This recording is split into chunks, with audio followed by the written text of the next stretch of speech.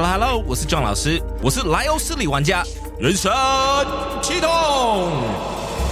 首款多平台开放世界游戏《原神》，即刻点击下方资讯栏了解更多。Hello， 同情家族，欢迎收听 Look Back Sunday。在这个节目 ，John 老师会汇整过去不同国家与主题的热门跟读文章，让你可以在15分钟内吸收最精华的世界时事趣闻。Let's get right to it。Water-stressed India seeks a tap for every home.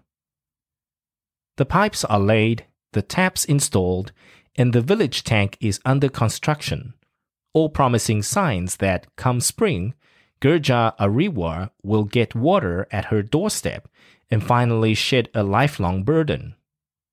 I go out and put the jerry cans in the queue at around 5 a.m. and wait there with the children. Ariwa, a mother of 3 who lives in the central Indian state of Madhya Pradesh, said about her routine of fetching from the village hand pump. Sometimes it could take 5 or 6 hours. I have to stay there because if I leave, someone else moves ahead. India, one of the world's most water-stressed countries, is halfway through an ambitious drive to provide clean tap water by 2024 to all of the roughly 192 million households across its 600,000 villages. About 18,000 government engineers are overseeing the $50 billion undertaking, which includes hundreds of thousands of contractors and laborers who are laying more than 2.5 million miles of pipe. The project has a powerful champion in Prime Minister Narendra Modi, who has slashed through India's notorious red tape and pushed aside thorny political divisions to see it through. His success thus far helps explain his dominance over the country's political landscape. Modi has remained popular despite a weak economy and a bungled initial response to the coronavirus that left hundreds of thousands dead. He has increasingly relied on communal politics, continuing to consolidate a Hindu nationalist base he has worked for decades to rally. But the mission to deliver water to every household combines 2 of Modi's political strengths: his grasp of the day-to-day problems of hundreds of millions of Indians poor and his penchant for ambitious solutions. Modi, who grew up in a poor village, has spoken emotionally about his own mother's hardship in fetching water. About 1/6 of India's households had a clean water tap when the program, called Jal Jeevan Mission, began in 2019. Now almost half have one. You rarely have the strife from government, the head of state, and it is well funded.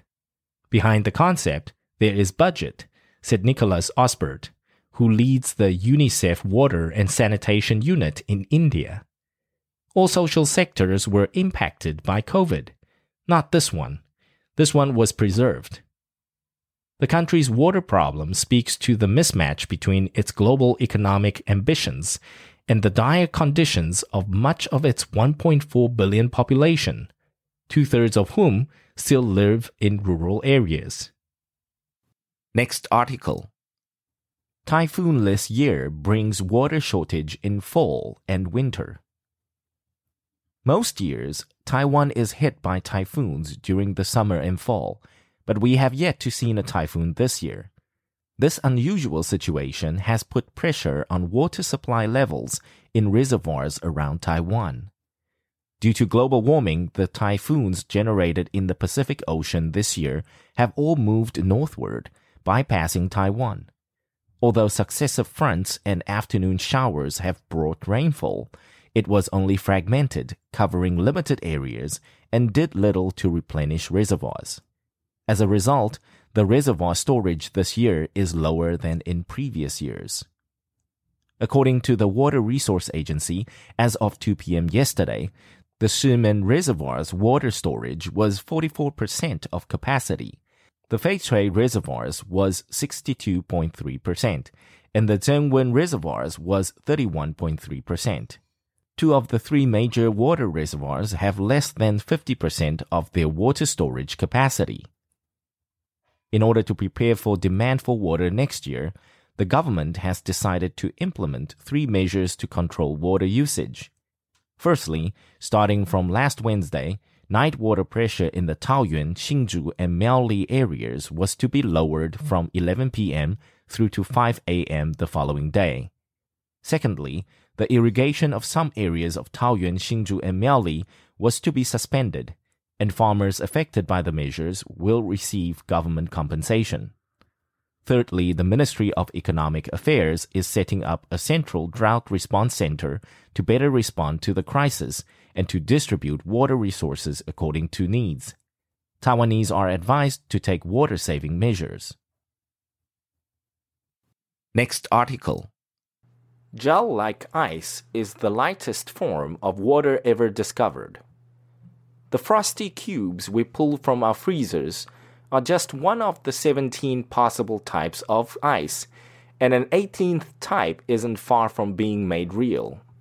Hexagonal ice and the occasional cubic ice in our upper atmosphere are the only 2 forms that occur naturally on Earth.